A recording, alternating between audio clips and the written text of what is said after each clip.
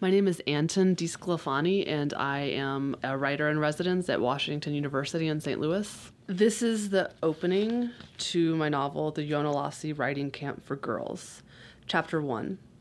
I was 15 years old when my parents sent me away to the Yonahlossee Writing Camp for Girls. The camp was located in Blowing Rock, North Carolina, concealed in the Blue Ridge Mountains. You could drive by the entrance and never see it, not unless you were looking, and carefully. My father missed it 4 times before I finally signaled that we had arrived. My father drove me from Florida to North Carolina.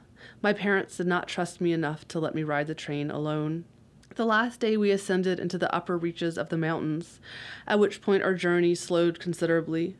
The road looked half-made, narrow and overgrown. It twisted and turned at sharp angles. My father spoke little when he drove. He believed one should always concentrate on the road ahead. He'd bought his first car, a Chrysler Roadster, 5 years earlier, in 1925, so an automobile was not a habit for him, but an innovation. We stopped in Atlanta on the first night, and after we checked into our hotel, my father told me to dress nicely.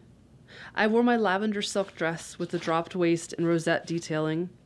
I carried my mother's mink stole, which I had taken despite mother's instructions not to do so. When I was a child, I was allowed to wear the stole on special occasions, Christmas dinner, Easter brunch, and I had come to think of the fur as mine. But now that I wore it on my own, it felt like a burden, an accessory too elegant for me. I felt young for the dress, though it was not the dress but my body that made me feel this way. My breasts were tender and new. I still carried myself in the furtive way of an immature girl.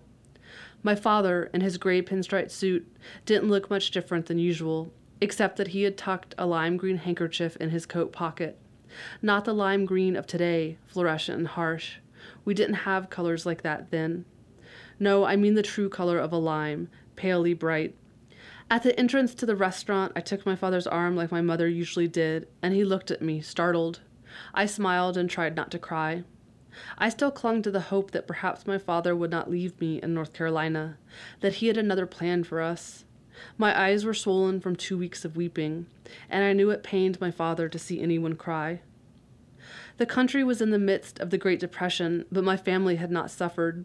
My father was a physician, and people would always pay for their health. And there was family money besides, which my parents would come to depend on. But only after my father's patients were so poor they couldn't even offer him a token from the garden in exchange for his services. I saw all this after I came back from Yonahlossee. The Depression had meant something different to me when I left. I rarely ventured outside my home. We lived in a tiny town in central Florida, named after a dead Indian chief. It was unbearably hot in the summers, this in the days before air conditioning, and crisp and lovely in the winters. The winters were perfect, they made up for the summers. We rarely saw our neighbors, but I had all I needed right there. We had 1,000 acres to ourselves, and sometimes I would leave with a packed lunch in the morning on Saucy, my pony, and return only as the sun was setting and time for dinner, without having seen a single person while riding. And then I thought of my twin, Sam. I had him most of all. This was a selection from the Yonahlossee Writing Camp for Girls, read by its author, Anton DiSclafani. You can hear an interview with Anton as a part of the Hold That Thought podcast series, Retellings. The Yonahlossee Writing Camp for Girls was released on June 4th, 2013 by Riverhead Books.